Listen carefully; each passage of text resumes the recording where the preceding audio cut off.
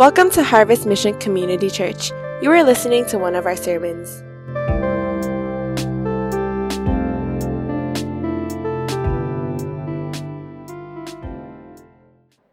If you have your Bibles, please turn to 1 Thessalonians chapter 1. We're going to be looking at the first 10 verses this morning. And I wanted to start off with this question, and the question is simply this. When was the last time you thought about heaven or things that are eternal? Was it today? You're like, Lord, help me to sustain myself before I collapse as I'm fasting.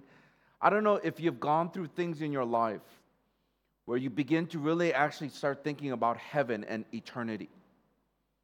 I would say this, for many of us in this room, we haven't thought about eternity. The only time we think about eternity when things are very difficult, when we want to try to get rid of the pain, or when we don't want to face some of the things that we have to face. And that's when we start thinking about heaven, and that's when we start thinking about, I want to get away from this world. But I want to challenge us, because I believe that each one of us, we are made for eternity in our hearts. That's what the book of Ecclesiastes says. In chapter 3, verse 11, let me read it. It says this: He has planted eternity in the human heart. So that means that each one of you, and myself included, every single person in this world, whether they're believers or not, that God, as we're made in His image, He has put and placed and planted eternity in our hearts. I think for some of us, it's really hard to believe in eternity because in many ways it's a very abstract thought. We are bound by time. Therefore, we only see ourselves as the clock is ticking, and as we get older, we realize what is going to happen to us. So I want to challenge us as we think about this concept of eternity, that we cannot be so consumed with the here and now, but we have to at least give some thought for the future. And I think one of the best ways to even understand abstract thought is to hear from children. That's the beautiful thing about children, is that they tell you things that seem almost childlike and very naive in some ways, but something about it is very refreshing. I want to show you this quick video of questions that their parents were asking their kids about who's God, the universe, and I want you to listen to some of their responses, and you could probably tell that it's going to be a little bit hilarious, some of their responses, but remember, they're little kids, and so they're going to give a response. And let's just listen to some of the response of things that are sometimes abstract and difficult for us to understand, such things as eternity. So let's watch this together. Too bad for them. Once again, the childlike heart trying to explain abstract concepts, like who is God, who made the universe, or what is the universe, and what's going to happen to us when we die. And my question once again is, when was the last time you thought about eternity? How would you explain that to someone? The concept of eternity or forever. The reason why we're starting this series in the book of 1 Thessalonians, and we titled it Eternity, because I believe if you listen to the heart of the book, it really comes down to what your faith or belief is on this concept of eternity. That in this world, we live only for the here and now. It's about the instantaneous. It's about what we can get at this very moment. But that will not help you when you face difficulties in your life. That will not help you when you're struggling to really see if what you're doing is going to amount to anything. That's why if you look at the book of 1 Thessalonians, there's a lot of themes that are written in that book that Paul writes. But one thing is always pointing towards the second coming of Jesus Christ. There will come a time when Jesus Christ will come back in any moment. And therefore, how we live our lives right now will help us and dictate how we view eternity. At the same time, when you think about that, as some of us are going through some struggles and difficulties, your view of eternity will help you to either have hope or you will end up in hopelessness. It will also motivate you when you think about discipleship. Why in the world should we try to become more like Christ? When I see people who are not believers and they're living their lives very well, what is motivating us to live in holiness and not do certain things that the world might do? Once again, it's rooted in your view of eternity and what will happen to you after this life. So I'm praying that this book, as we study this together, we'll see the importance of the second coming of Christ, which could happen at any moment, and that will motivate us to live our lives with the eternity in mind. I want to also give us just a threefold reasons why we want to cover a book in the Bible. Some of you have heard this many times, and I'm going to keep on sharing this because I see this in a lot of my counseling. I spend time, a good chunk of my time, half of my time, not only preparing and reading and doing different things to prepare Bible studies and all this, but a good chunk of my time is used for counseling people. And in many ways, when I'm counseling, I begin to dissect and understand what so many of us, even in our church, and even the people that I might meet randomly, when I have conversations, I realize why so many of us struggle. And that's why I believe it's so important that we study the scriptures, the Word of God. Not only is it the living Word, but it has the power to transform us. The first reason why we want to cover a book in the Bible is that I really want to increase our Bible literacy. We have become a generation that does not know Scripture more and more. In this instantaneous Instagram and TikTok and all these social medias, our theology is formed by social media. And I'm amazed when I sit down with some of us that some of your thought process and some of the things that you conclude is really not influenced by Scripture, but it's influenced by the world. And a lot of it is because you do not have Bible literacy. Some of us have yet to read through the whole Bible. I've been talking with different people, and they've been a Christian for 3 years, 5 years, 6 years. And when I asked them, have you read through the Bible, the whole Bible? And they said, no. To me, if this is the Word of God and it can transform your life, this is how you get to know God, then I believe that that should be one of the commitments that we make, that we're going to read through the Bible at least once before we pass away. So I want to increase the Bible literacy in our church. Now, it's not going to be easy, but I'm going to challenge us as I'm preaching every single Sunday that hopefully you will see through the Word of God why it's important to understand His Word. The second reason why I want to do this is because it's connected to the first reason. It's because we want to improve our biblical thinking. It's amazing how we come to some of the conclusions that we come to in life about ourselves, about who God is, about what God is doing, about other people. And once again, it is not guided through Scripture. When you talk to other people, we struggle with different issues, and guess what happens? We're constantly wrestling with the truth. I'm constantly amazed at how many of us believe in deceitful lies of the evil one. So many of us struggle with unbelief. That's why we keep on staying at the same place without any change for it. And you could have been a Christian for literally 10 years and there is no change. Because a lot of the things come through our mind. That's why Paul says in Romans chapter 12, he says, what? Transformed by the renewing of our mind. So I'm praying that as we go over 1 Thessalonians, that we will begin to improve our biblical thinking, so that we can make decisions and step out in faith and do things that Scripture tells us. So that's the second reason. The third reason is simply this, that I want to go over this book because I want us to start investing our lives into discipleship. This whole book, it really is a book on discipleship.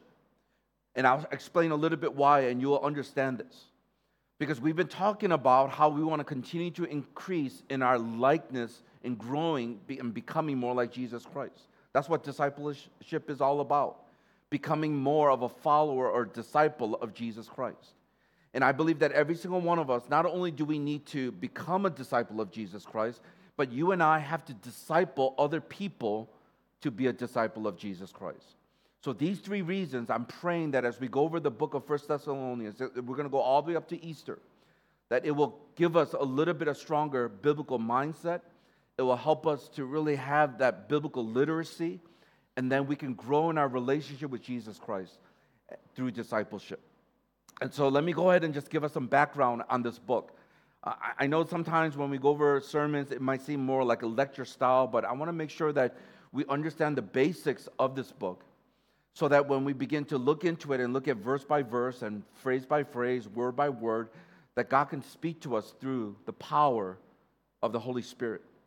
So I'm going to give us a background, and I'm going to talk about three separate things here. I want to talk about the person, the place, and the purpose of this book. Let me first talk about the person writing the letter. Most scholars have accepted that this book was written by the Apostle Paul. And the reason why is if you look at Acts chapter 17, you realize that this is where in Thessalonica that Paul encountered some of the believers for the first time. In fact, it was through his preaching. And because this was on his second missionary journey, and this was somewhere from 50 AD to about 52 AD, most scholars believe that this was written around 51 AD. So we're talking about, it's only about 20 years or less than 20 years since Jesus' death and resurrection that this letter was written to the people of Thessalonica. Now, with that in mind, let me talk about the place of this letter. It's important to understand Thessalonica and why this letter was so critical and so important and on the heart of Paul that I believe that we can see some comparisons, even though it's a complete different city to Hong Kong, there's some parallels. Why we need this in our city, why we need to hear this message and talk about this book in our generation right now where we are in Hong Kong. Let me first share a little bit about Thessalonica. Now, the part that we have to understand is that this was the largest city. If you look at the map, I don't know if we have a map here. If you look at the map, you will notice Jerusalem is on the right-hand side there. And the Antioch, that's where they were first called Christians there. And so Paul, on his second missionary journey, traveled all the way to Thessalonica. And you'll see it up there, Thessalonica. And this is, if you know your geography, some of us are not good at geography, but just so that if you do know, and you probably know, if you don't know, then you know now that this is part of Greece, this whole area that you'll see there. And you'll see Crete and some of these other areas in the modern times. It was the largest city in Macedonia, in that whole region. Now, the reason why this was such an important city was that because of the location. Because it was the location for economy, it was the location for politics, and it was the location for culture. That's the beautiful thing about cities. And I believe this is the reason why God is always doing something in this city, because that's where people are. It's not just the buildings, but there is some level of influence, and there are strongholds in cities that the gospel can address.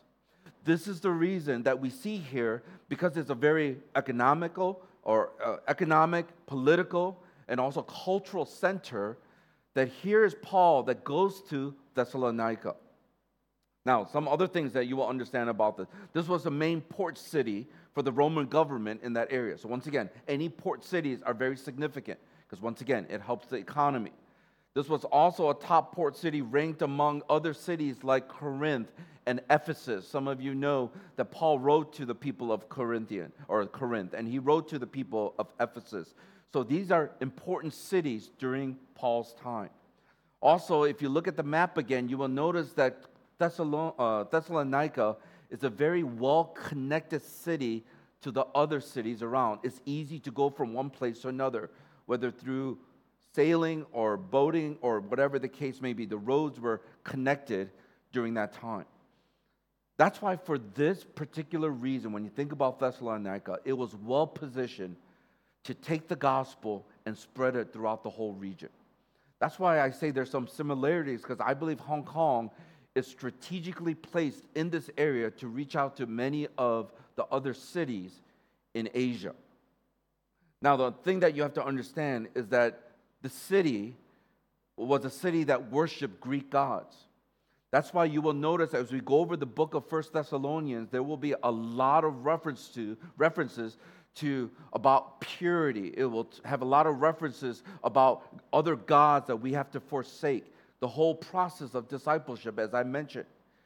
And because they were worshiping these other gods, there were gods of fertility, there were gods that gave you success, so they would be worshiping all these other gods. And here is Paul trying to proclaim with boldness that Jesus Christ is the only King and the only God that deserves our worship.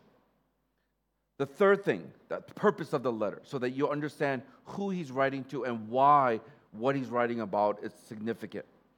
So in order to understand what the purpose is, we have to go back to Acts chapter 17. So let's go back to Acts chapter 17, and we're going to get a glimpse of what is happening so that you will know why Paul wrote the things that he did. Because this is the beginning of the gospel movement that happened in Thessalonica. So listen to what it says. Now when they had passed through Amphipolis and Apollonia, they came to Thessalonica, where there was a synagogue of the Jews. And Paul went in, as was his custom, and on the 3 Sabbath days he reasoned with them from the Scriptures, explaining and proving that it was necessary for the Christ to suffer and rise from the dead, and saying, "This Jesus, whom I proclaim to you, is the Christ."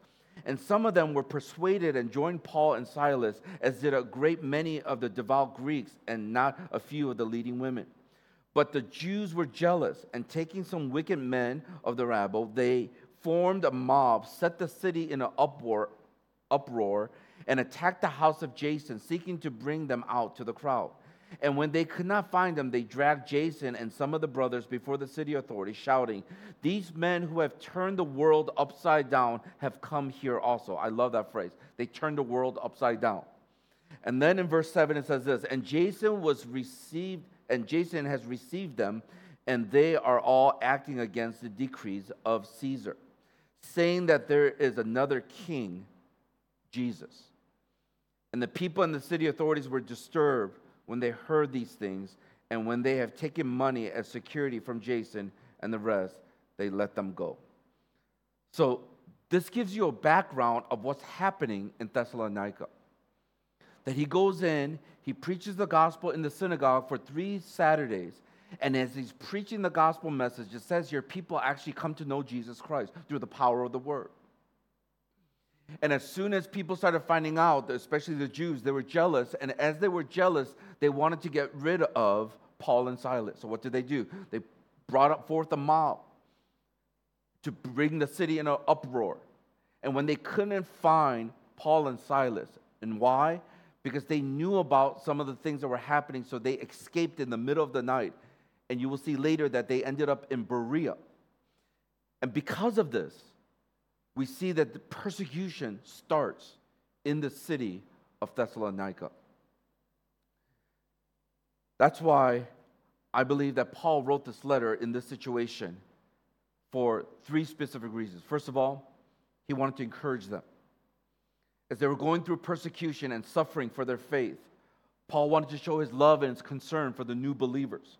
And many of you know that once you become a new believer, it's like being a newborn child. That's why they call it born again. You need a lot of attention. You need to develop and grow. You need to be fed. You need to be strengthened. So Paul, after being there for some months, he had to leave because of the persecution. So what happened? He ended up writing this letter to encourage them, to remind them to faithfully trust in Jesus Christ and in Jesus Christ alone, learning to depend on him even in the midst of suffering. The second thing that he does, and the reason why he writes this letter, not only to encourage them, but he writes this letter to exhort them. He wanted to challenge them to continue to grow in their faith, even though they're facing the difficult situations in their lives. Paul knew that discipleship was going to be so important to their walk with God. Because you're living in a city that's full of sin. You're living in a city where they are in opposition and against Christianity. How in the world are you going to stay true to the faith? And that's why he challenges them. He exhorts them to remain faithful to the things that they know that are to be true. Their life of holiness that he calls them to was going to be a witness to those people around them. That's why he's saying, live your life for Christ. And you'll see this as we look into the text for even today. The third thing, and lastly, he writes his letter to enlighten them, to give them some insights. Because the believers were very confused because they didn't know when this Jesus that Paul preached about was going to come back. This Jesus that you crucified rose again from the dead, and he's going to come back. And now they were confused. When is he coming back? Because we're going through hardships. We're going through persecution. If he loves us, wouldn't he come back now and rescue us from some of the situation that we're facing right now? Also, some of the people that they loved passed away because of the persecution. Some of them were killed for their faith. And so now they're wondering, so what happens? Will Jesus come back? And if he comes back, what happens to these people who passed away? So all these questions that they had, because they were new believers. And so what Paul did was he addressed the issue of the second coming of Jesus Christ, the day of the Lord. And we'll see this later on in chapter 2, chapter 3, and on. So this is the reason why we're covering 1 Thessalonians, because it's relevant for us. Because I believe these are the same things that we face in Hong Kong. There are so many different temptations and the things that the world pulls us through. Different gods, small g, different gods that tell us to worship them.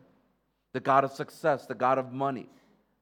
Whatever it may be that we're being pulled, and that's why our relationship with Jesus Christ is not strong. So that message will come out. Another thing is that we have to grow in our discipleship in light of everything that we're facing. Some of you right now are going through some difficult times. And how you handle the situation in your life with the perspective that you need will really determine if you genuinely believe in the promises of God. And lastly, I pray that it will speak to us about temporary things, that it will not last, but only those things that are eternal. And that's why we call this series Eternity. So let me give us the one thing that I want to talk about specifically for this morning, and it's simply this. The life transformation from the gospel gives us a real demonstration of the gospel. So life transformation that can happen when you believe in the gospel will begin to then manifest itself as you demonstrate the gospel message in your life. In fact, if I could take it the other way, is that when we see elements of the gospel in your life, that means your life has genuinely been changed because of the gospel, because of Jesus. I share this because there are many of you who grew up in the church, and you're very good, especially being in Asia, following the rules. And the problem is your heart has not changed. Your mind has not been renewed. And so here you are in church looking all good because you're an obedient person. You follow all the things. You don't miss a meeting. And everyone assumes that you're doing spiritually well, but inside you're rotting away. And no one knows that. And that's why what we have to do is look for gospel transformation fruits to show that this person's genuinely, in their heart, is being transformed. Don't ever be fooled by action, because you can fake the action. You could be doing the action with wrong motivation. But genuine gospel fruits, the demonstration of the gospel, only comes when there's deep transformation of the heart. So that's what we want to address this morning. So let me talk about two things to remember about how life transformation from the gospel gives us this real demonstration of the gospel. The first thing is this, that we must powerfully experience the gospel. That every single one of us, we must powerfully experience the gospel. Will you just turn to somebody next to you and tell them the first point? Go ahead and do that for the next 5 seconds. Go ahead.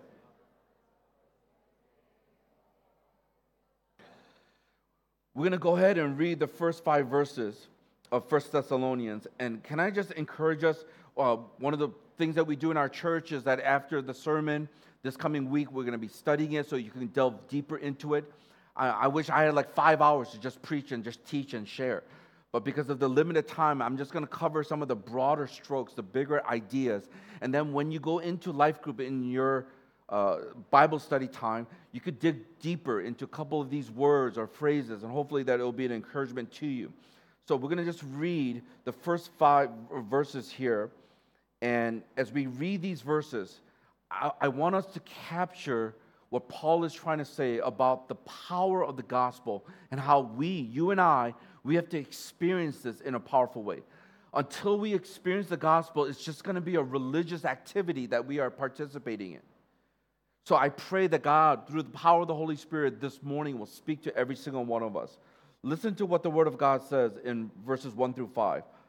Paul, Silvanus, and Timothy to the church of Thessalonians, of the church of Thessalonians, in God, the Father and the Lord Jesus Christ, grace to you and peace. We give thanks to God always for all of you, constantly mentioning you in our prayers, remembering before our God and Father your work of faith and labor of love and steadfastness of hope in our Lord Jesus Christ. For we know, brothers, loved by God, that He has chosen you, because our gospel came to you not only in word, but also in power and in the Holy Spirit and with full conviction.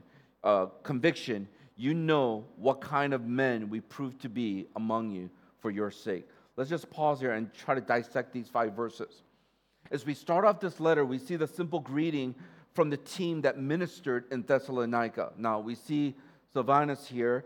He's also known as Silas.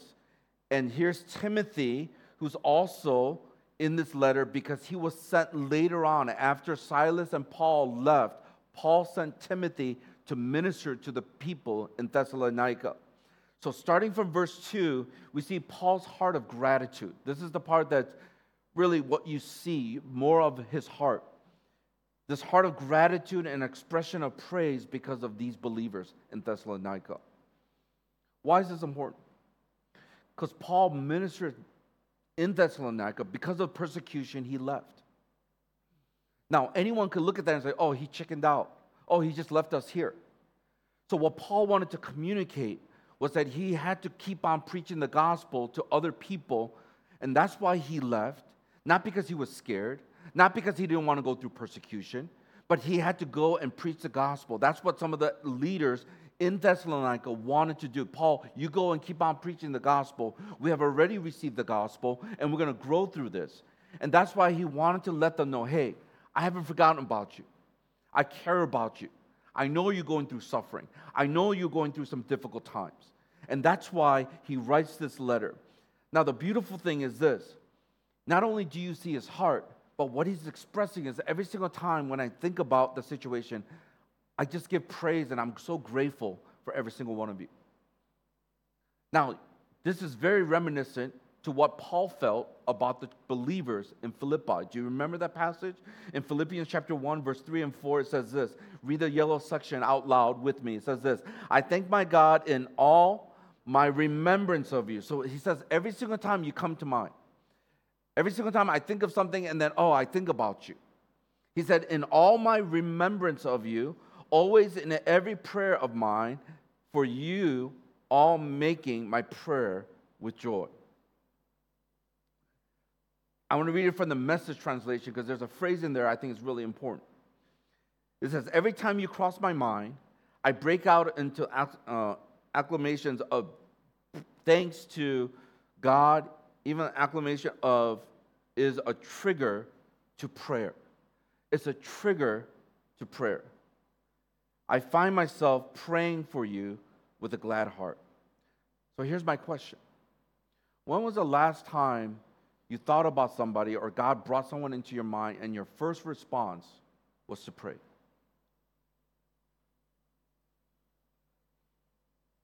Because if you're like me, a lot of times when we think about someone, the first thought is what? Frustration, anger.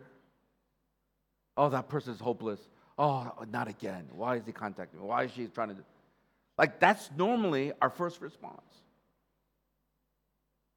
But Paul says every single time in remembrance of you, like something triggers my memory and I think about who you are, who you are in Christ, what you mean to me, and then I express myself now in prayer. That's why I think prayer is so important. Prayer when we pray together, prayer when you pray in your own closet, in your prayer closet, when you're praying to God. When you pray, it's no longer about you, but it's about what God is doing in that person's life. It's about what God wants to do in that situation. Many of us, when we think about our family, we think about our parents, we think about our siblings, we think about maybe even our friends, our colleagues, those that we care about. Maybe many of them do not know Jesus Christ. Every single time we think about them, sometimes we get anxious, we get worried, and guess what happens? The focus is more on us. When was the last time when you thought about a situation or thought about people in your life, the first reaction is, I'm going to pray for them? That's what Paul does. He prays. It triggers his memory to pray for them. You will notice here that experiencing the grace and the love of God, it always overflows in gratitude and prayer. There are a couple reasons why Paul gives thanks to God for the believers as he remembers them and thinks about them. Let me give you the specific reasons why he's praising God as he thinks about them in remembrance. The first thing is this: the work of faith. What Paul sees is God's powerful work of faith in their lives. That they genuinely trusted in Jesus Christ as the only means of salvation, and they have given their complete allegiance to Jesus and Jesus alone. And what Paul is saying is that when we see this work of faith in your life, it will always produce works. Now, can I just pause here and allude to us? You have to get this absolutely correct in terms of order. What Paul is saying, or shall I say what he's not trying to say, is that by working hard, you will have faith. That is not what he's saying. What he's saying is that if you have faith, you will work hard. See, what we get wrong is that somehow from this side, we think to ourselves, if we work hard enough, if we're good enough, if we do enough things to appease God, that somehow he will accept us and he will love us. Where do we get this?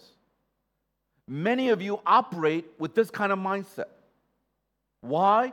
Because your whole life and the world preaches on this side. You got to be good. You got to do all this stuff. You got to get the A. You got to be able to perform. You got to be able to be competent.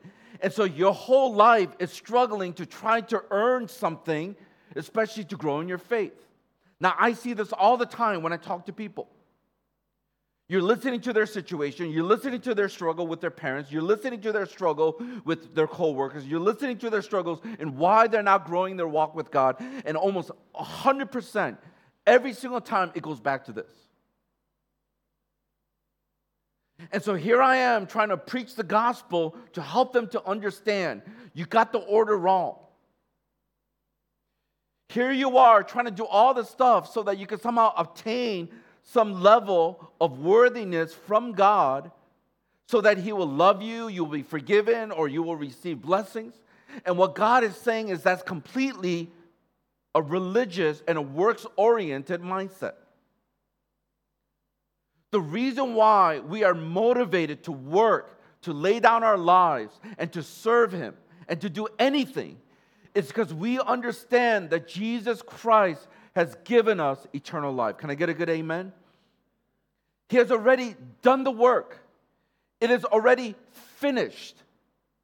So there's nothing more you can do to add or nothing you can do to take it away. No matter how good you are or no matter what sin you have committed that seems atrocious, that you cannot take away God's love for you. Nothing can separate us from his love. Neither height nor depth, nor angels nor demons, neither the present nor the future, or anything else in all of creation will be able to separate us from the love of God. There's nothing you add and nothing you can subtract from that love. So when you think about that, it humbles you. Because in my sinfulness, in my wickedness, in my fallenness and my frailty, that God still loves me. When you understand that to the deepest part of your core, of your heart, guess what happens? Not only will gratitude start welling up in your heart, but you're going to be like, God, I want to love you. I want to serve you. I want to lay down my life. So here I am counseling people, and they're struggling to try to either obey or follow God or lay down their life. And I'm just listening. I ask questions. I try to listen to their response, and it's amazing how many of them operate on this side. And this is the part that's hard. Many of the people that I talk to know this side, but the problem is they don't believe it. Are you with me? Does that make sense? They know this, but they don't believe it. Because when you understand this and it goes to the core of your heart, then that does not become a sacrifice. It's no sacrifice. You don't have to try to motivate yourself. You will be motivated because you realize that someone loves me this unconditionally, who accepts me in this way, in spite of who I am. This is the power of the gospel. This is what drives people to lay down their life for Jesus Christ. But here we are. We calculate. Oh, if I do this, then maybe I'm not going to do well in school. Or if I do this, then I'm going to miss those opportunities at work. Then you don't have an understanding deeply of the gospel. Because if you understand this, you will lay down your life. You will obey him. You will follow him. Because you realize that there's not a single person in this world who loves you in this way. Your only other option is to go back to this mode and try to see if you could earn acceptance and love. And this is a pretty difficult life because you will never be good enough. You will never reach that mark. You will always fall short.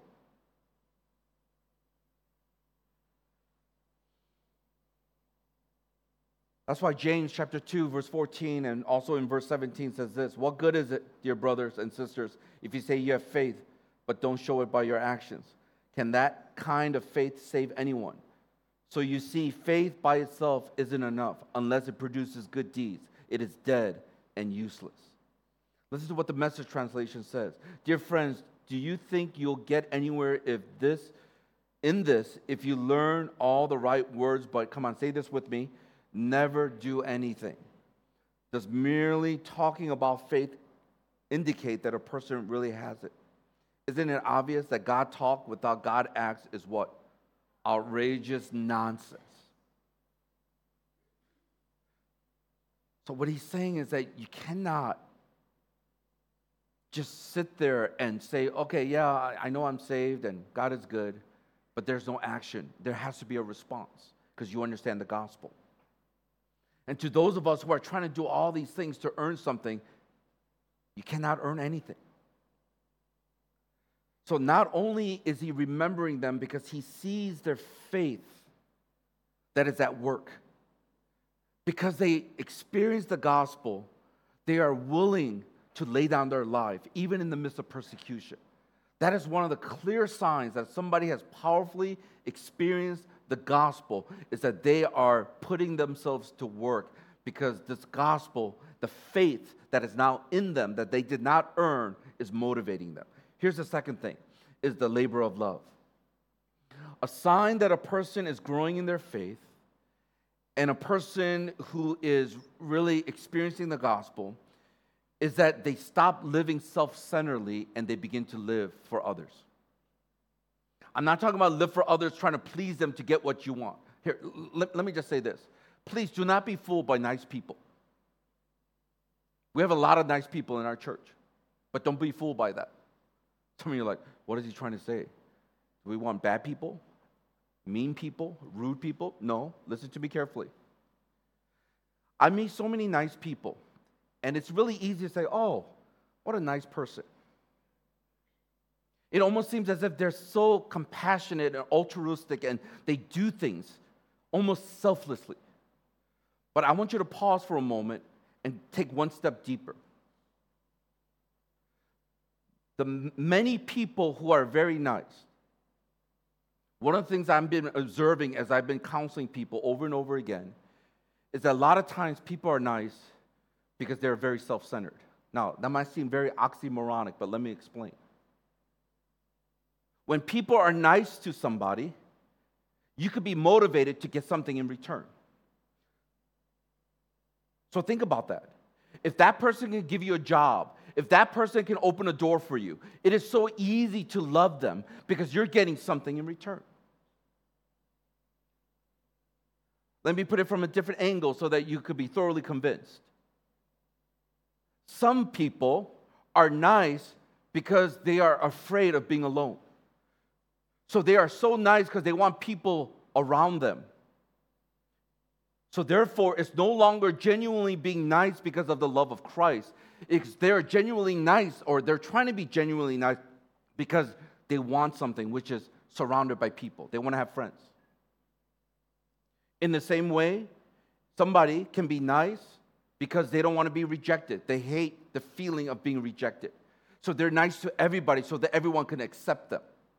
So no longer is it a genuine love that flows out of love for Christ, but it really comes down to their love for themselves. That is not the kind of love that Paul is identifying here. What he says, it is the labor of love that is motivated by the Holy Spirit.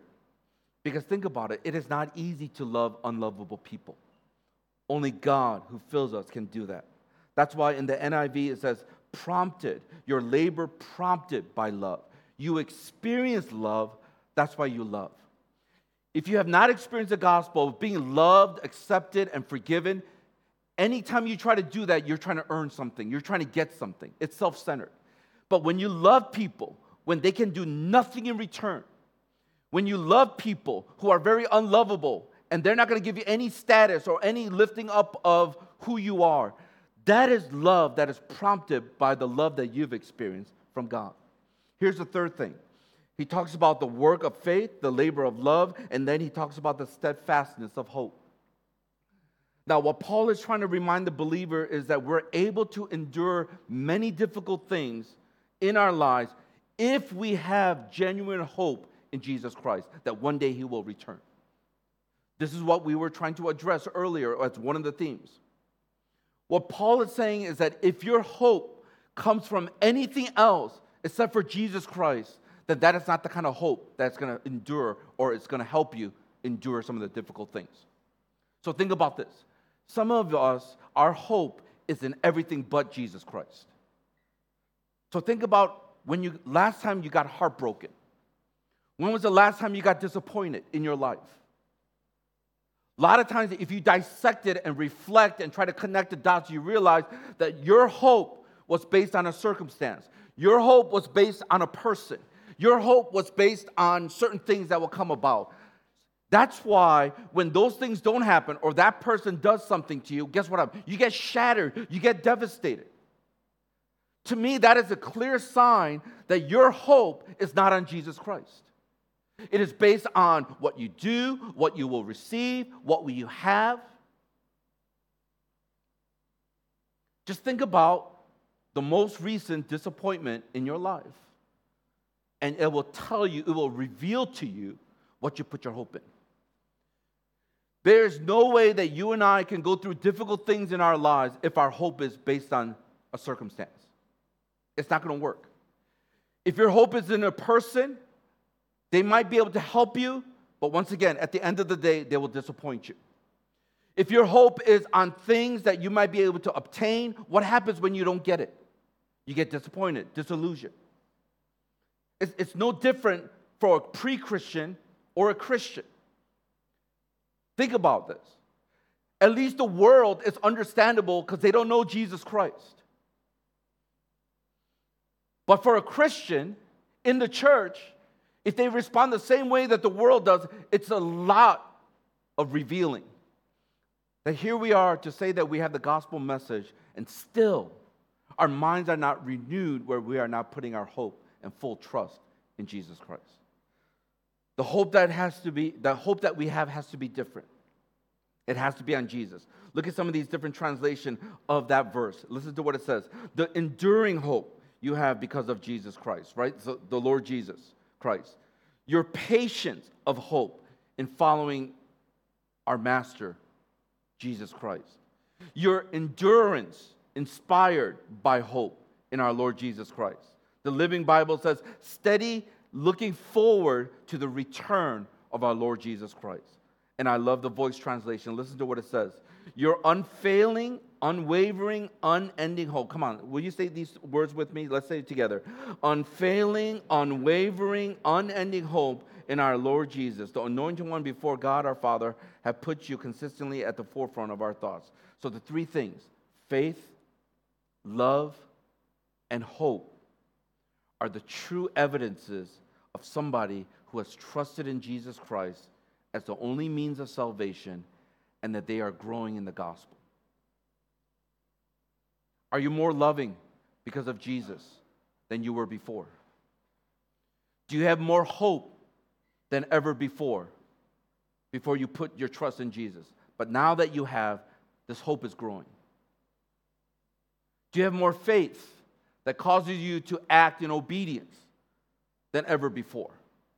These are the three evidences that we should be looking for in a person's life if they're growing as a disciple. It doesn't matter what they do. It doesn't matter how many Bible passages they read. It doesn't matter how many consistent days of soap that they do. What I'm looking for is these three things. Have they responded in faith, or are they trusting in themselves? Do they love people that are unlovable? Because no one can love them. Only God, through Christ, can we love someone like that.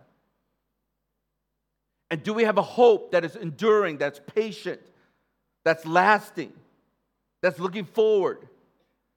That no matter what happens in our life, that hope will not erode away, because it is firmly rooted in the promise that Jesus Christ will one day come back and we will spend the rest of eternity with Him. Do we have this? These three areas. This is what you should be looking for in your life as well as others. Faith, love, and hope. How about us this morning? Can you describe or even explain to others about your experience with the gospel? That's why sometimes I love to just hear people like, how did you experience the gospel? How did you come to know Jesus Christ? How is that now playing out in your life in this situation that you're just describing to me? Do you have the same level of faith that you did a year ago? Is there obedience? Is there love? Is there hope in your life? Is the gospel real to you? We must powerfully experience the gospel. The second point is a little bit shorter. Listen to this. We must not only powerfully experience the gospel, and here's, I think, something that Paul makes it very clear about this true transformation because of the gospel. That we must powerfully exemplify the gospel. See, if you've experienced it, you will be able to now exemplify it, be an example of this gospel. The gospel has such a powerful effect on these Thessalonians because their lives were drastically transformed. Remember, we read that passage in Acts 17, their lives were flipped upside down. It was completely changed. And that's what happens when the gospel comes in power and in the Holy Spirit and with full conviction that we read in verse 5. Now we're going to look and see how the gospel was exemplified by these disciples. And there's two things that we will see in the rest of this passage, starting from verse 6 all the way to verse 10. The first thing is this, how they exemplify the gospel, that they actually encountered this. The first thing is they imitated Jesus. Everyone say they imitated Jesus. Let's read verse 6 through 7 and you'll see this. It says this, and you became imitators of us and of the Lord, for you received the word in much affliction with the joy of the Holy Spirit, so that you became an example to all the believers in Macedonia and in Achaia. Now, I want you to notice something here. The Thessalonians became more like the people that they had an impact on, which was Paul and Silas, and ultimately Jesus Christ. Now, this is what happens when you first start following Jesus Christ. We start imitating those people who had an impact on us. I see this all the time. And one of the best places to see it is prayer. Sometimes when we're all closing our eyes and we're in a prayer gathering and then someone prays and you, for sure, you think it's somebody else. You know what I'm talking about? Like the same language, the same lingo and things like that, and you realize, oh, that person has been discipled by, or that person is spending time with somebody else. Now, the reason why I share this is because I'm not saying that it's wrong. I think it's fine. Because even here, they were imitating Paul and Silas in their faith. But the point that I want to make here is that Paul and Silas had such an impact on the Thessalonians' lives that they were saying that we are imitating these people. Now, this is biblical because this is exactly what Apostle Paul said to the people of Corinth. 1 Corinthians chapter 11, verse 1, it says this, be what? Come on, say this. Imitators of me as I am of Christ. Other translations, follow my example as I follow the example of Christ. The Voice translation says, so imitate me, watch my ways, follow my example, just as I, too, always seek to imitate the anointed one. But here's the thing. If you end up just following people for the rest of your life, then you missed a point. When you start off in your Christian journey, there's nothing wrong with imitating and following people who are ahead of you. What Paul is mentioning is that ultimately we have, as we continue to grow, we have to start imitating whom? Come on, everyone say it. Jesus. Some of you who are just starting off your Christian journey, it's good that you imitate those mentors or those leaders or those disciplers because you're just learning, and a lot of times it's just mimicking or copying. But you have to start internalizing and realize the ultimate goal is not to follow people, but to follow whom? Jesus. That's why Paul commends them for being imitators of not only them, but Jesus. So Thessalonians' growth, in spite of the tremendous suffering and the trials, what it comes down to is becoming more like Jesus will help you in this process. Can I just ask you? Just go ahead and look to the person on your left and right. Just go ahead, don't say anything, just look at them. Are they looking more like Jesus? Somebody like, no way. They have an eye booger they didn't take out, and they're not looking like Jesus. I don't know. Are you becoming more like Jesus that anyone who spends time with you, they don't even have to read the Bible, they will know the heart of Jesus? The beautiful thing about the Thessalonians is as they were suffering, listen to this, this is important. As they were suffering, people around them began to hear about their faith. People throughout Macedonia, remember we saw that map, all throughout Macedonia, even in Corinth and Ephesus and some of these other places, they started to hear about the Thessalonians' faith. And this is such a powerful thought, is that what they were going through in the midst of suffering, they were still able to rejoice. They were still trying to become more like Jesus Christ because their hope was in Jesus. Their love was rooted in Jesus. And even their faith and obedience to God was rooted because of Jesus. And because of that, their testimony began to spread and people started talking about them. When was the last time, can I just ask you this? When was the last time people actually started talking about you because of your incredible faith? Did you hear about that person? Wow, even against so many opposition from family and other people, they trusted in God and they stepped out. Did you hear about that? Did you hear about that person who just sacrificially gave so that this person can be blessed? Did you hear about that? Did you hear about that person who actually prayed and miracles started happening? Did you hear about that person? Because if we're honest here, many of us, what we hear is, did you hear about that person? I know he's such a jerk, isn't he? Oh my Lord. Did you hear about her? She is such an annoying person in the WhatsApp group chat. Did you hear about that guy? See, part of the sanctification and becoming more like Jesus Christ is you become actually attractive. Now, I'm not going to ask you to look at the person on your left and right. You could wear all the fancy makeup, all the fancy clothes. You could have all the right bags. You could have all the right watches. You could have all the right things. But I'm telling you right now, that is putting lipstick on a pig.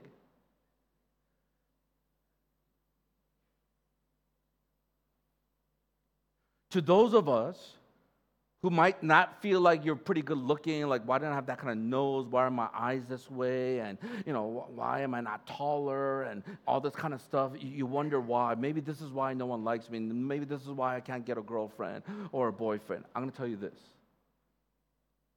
You become more like Jesus, you will become strangely, I put that word in there, strangely attractive.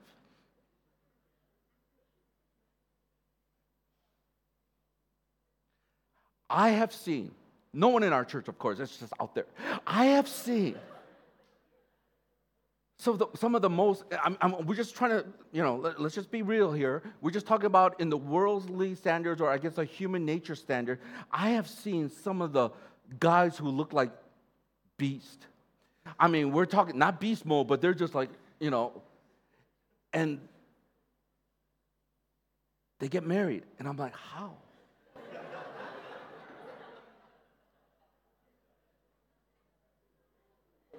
Until I get to know that guy, and I'm like, got it.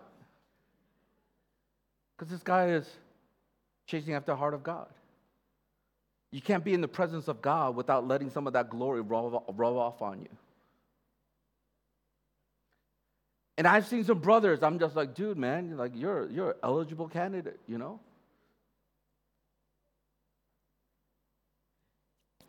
eligible. And then there's a girl who's kind of insecure and all this stuff, but then I probe a little deeper and I realize, oh, they reflect more of the heart of Jesus in love and patience. So I'm like, got it. I'm sharing this because it's not a dating seminar, but I'm just sharing. What we forget is that when we become more like Jesus Christ, we become strangely attractive, not just to the opposite sex, listen to me carefully, but to the world. Something is different about you. I cannot explain it. When there's finals and everyone's stressing out, there's a peace that I cannot explain where it comes from. At work, even though the boss is treating us this way, there's something about you that you still have like a servant's heart. I don't even know where this comes from. Something strangely attractive about this.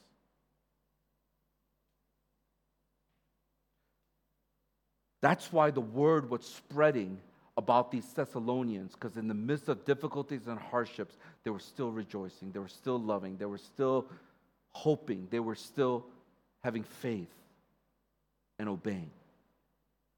Not only did they imitate Jesus, the second thing and last thing is this: they influenced others. See, when you really have this powerful encounter with Jesus Christ and the gospel, you're going to start exemplifying not only Christ and the gospel, but I'm going to tell you right now, you're going to have influence. Let's look at verse 8 through 10. This is what the word of God says. For not only has the word of the Lord sounded forth from you in Macedonia and Achaia, but your faith in God has gone forth everywhere, so that we need not say anything.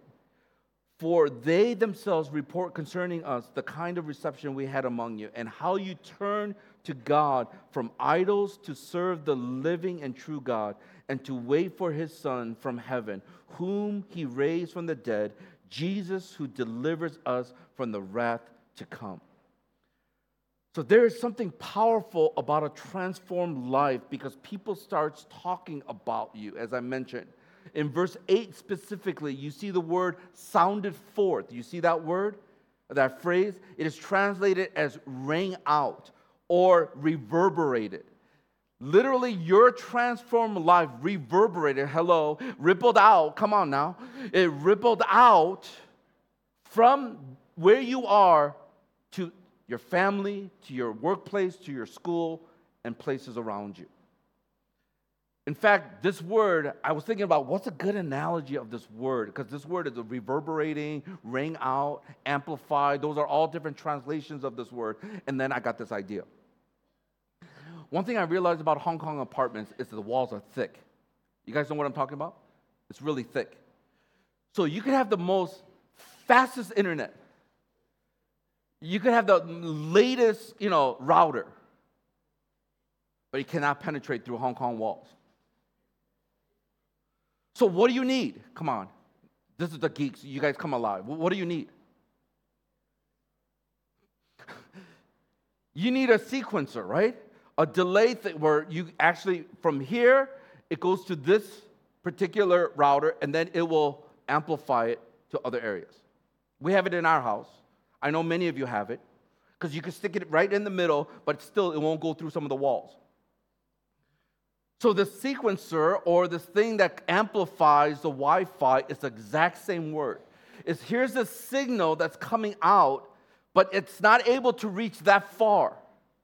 So as they live their lives for Jesus Christ through this encounter with this gospel, it is now being amplified as how they live, because now people are hearing about it. So guess what? As people are hearing about it, they're sharing with other people. And so their influence, which was only here, maybe around here, now it's being amplified again and again.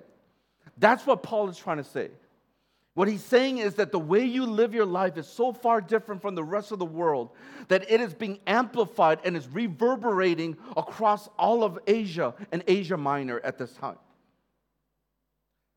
That's why I love 1 Thessalonians, that verse 8 translated in the Message translation. It says this: the word has gotten out. Come on, say this yellow part with me. Your lives are echoing the Master's word. It's echoing out. Not only in the provinces, but what? All over the place. The news of your faith in God is out. We don't even have to say anything anymore. You're the message. The message that is being talked about is that there's a change of allegiance. That's why verse 9, it says the power of the gospel it helps us to turn from idols to serve the living and true God. It is implied that many of these believers were non-Jews or Gentiles. Why? Because during that time, they will be worshiping all these other gods, and the Jewish Christians knew that only Yahweh can be worshiped. So to turn away from these gods to the true and living God, many of these people were pagans before they came to know Jesus. They didn't have a Jewish upbringing. They were literally pagans. They had no concept of God. They had no concept of Abraham. They had no concept of the covenant. They were completely atheists, or they were just pan-atheists or pan-worshippers of God. All different types of God. The contrast is clear. Yahweh is the true and living God, and these idols were false and lifeless God that cannot fully satisfy. Listen to what it says in Psalm 115, verse 4 through 8. It talks about, the psalmist is talking about all these gods and idols that we worship. He says this: their idols are silver and gold, the work of human hands. They have mouths but do not speak, eyes but do not see. They have ears but do not hear, noses but do not smell. They have hands but do not feel, feet but do not walk, and they do not make a sound in their throat. Those who make them become what? Like them. So do all who trust in them. This is powerful. Listen to me carefully. The only way you can exemplify the gospel is when you are saturated in the gospel. You speak it, you think it, you live it. You can actually hear other people talking, and you're like, oh, that's not very gospel-centered. Not to be judgmental, but you're able to now recognize it.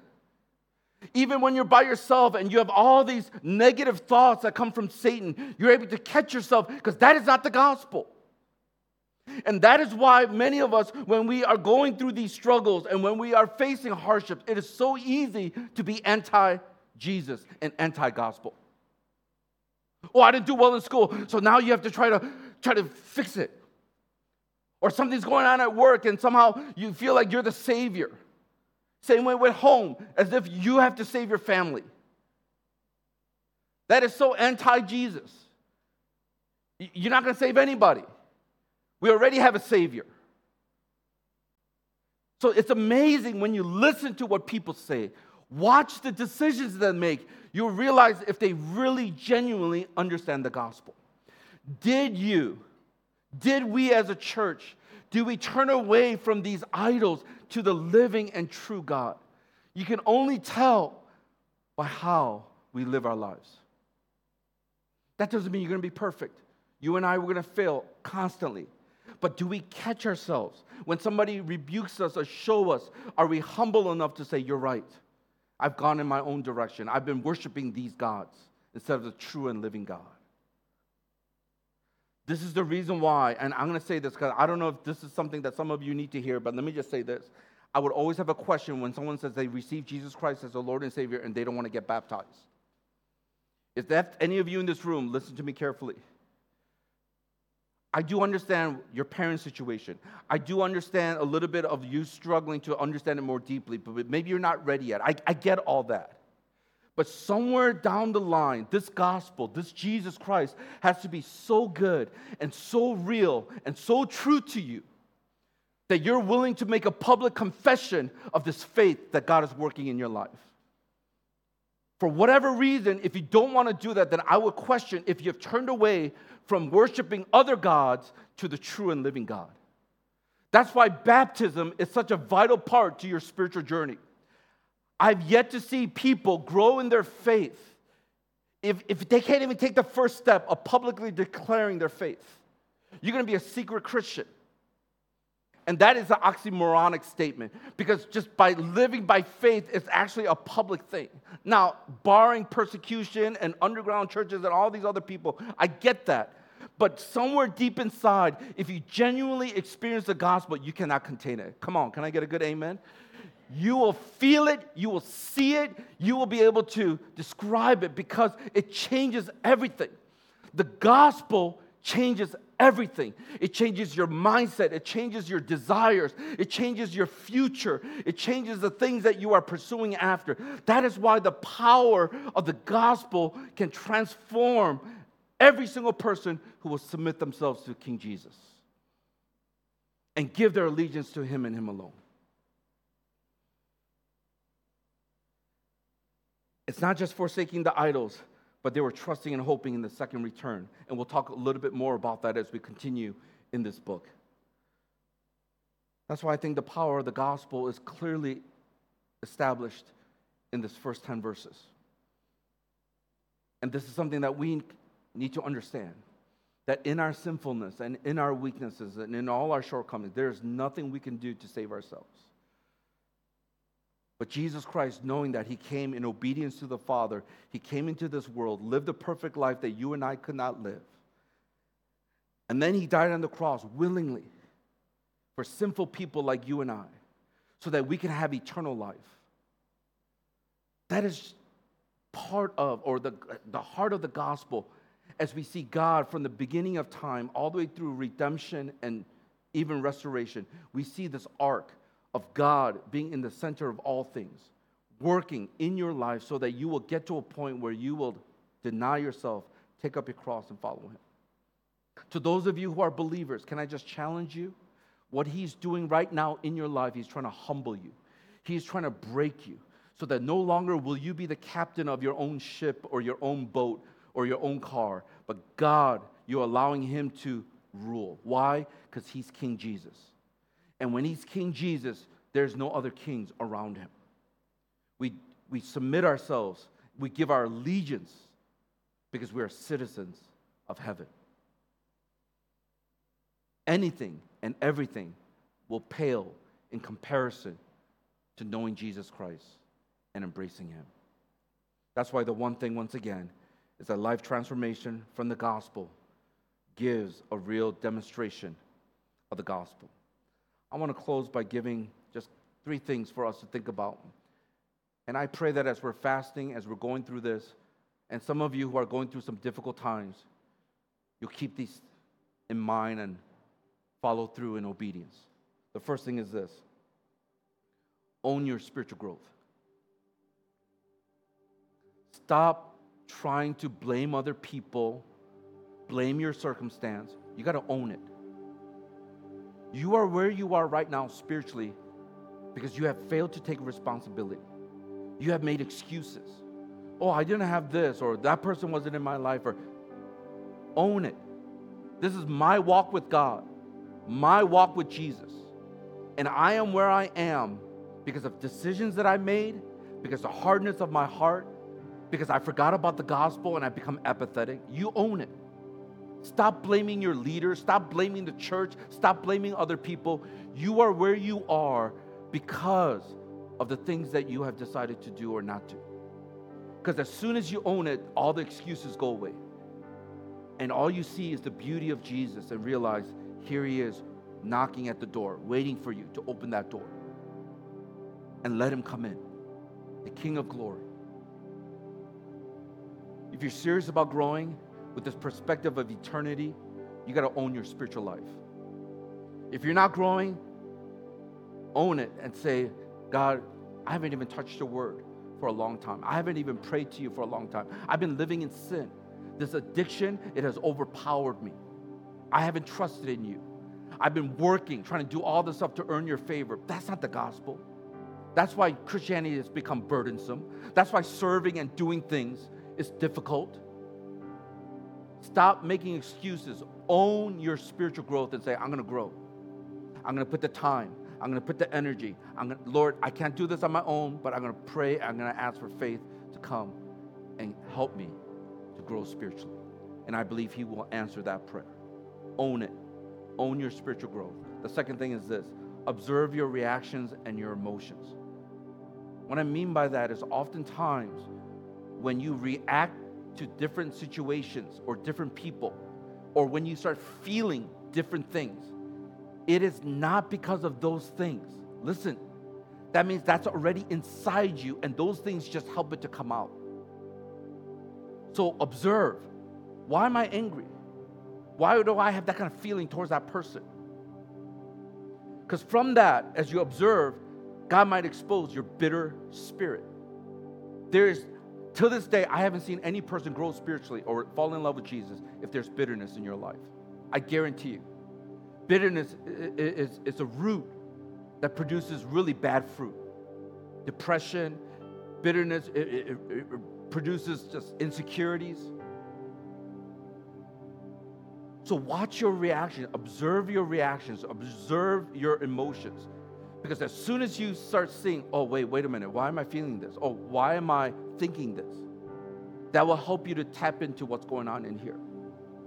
And I pray that you will turn to Jesus in repentance and take ownership of your growth and say, God, I need you. If you're not very aware, self-aware, have a friend who can tell you, dude, man, like, is that really necessary? Or like, dude, that's really messed up. That will help us. The third and last thing is this. Offer your testimony as proof.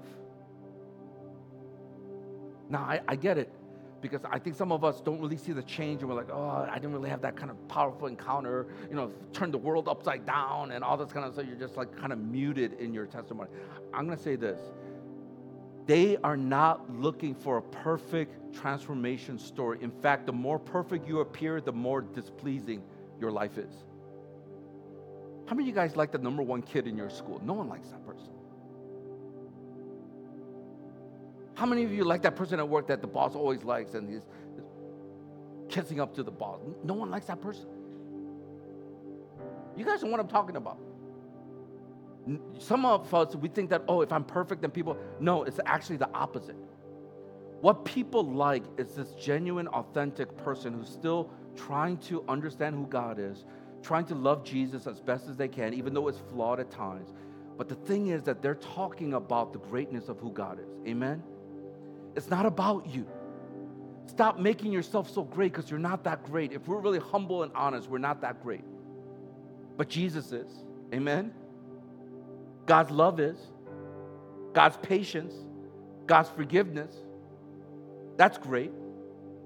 So the more you can actually share about who Jesus is and less of you, and the work that he's doing inside you, but it's his work that's working inside, his spirit working inside you, I'm going to tell you right now, you will become strangely attractive. They'll be like, who is this Jesus? So your transformed life, as slow as it may be, becomes a proof of this gospel that it can change you. Talk about Jesus more. Offer your testimony of God's work in you. Still at work. It's a work in progress. But God is working. And it's because of Jesus. And your life will never be the same. Oh, I long and I pray for the day when our church will be filled with people who are so gospel fluid that not only do you speak it, but you can catch it in yourself, in others, in situations, that everything will be turned back to Jesus and say, Jesus, it's all about you, what you have done, the finished work on the cross. So there's nothing that I could do to boast. That's why even though it doesn't seem like it's even possible, even though it doesn't seem like it's feasible, but God, you're greater, you're stronger, you're mightier. Stop focusing on yourself. Stop making it about you and start living for Jesus in obedience to Him. And I'm going to tell you right now, you will become a reverberating sound that will ring out like a Wi-Fi signal that will be amplified over and over again to reach nations. That's what I'm hoping that our church will become more and more every single week, every single day, that we will be able to declare the greatness of our God because of who He is, not because of who we are. Let us have this eternity mindset. Let us grow in this. Let us grow in our love for Jesus. Let us grow in our love for people, not because we're self-centered to get something out of them, but to love them because God has first loved us. Thank you for listening to the Harvest Mission Community Church podcast. For more information, visit our website at hongkong.hmcc.net.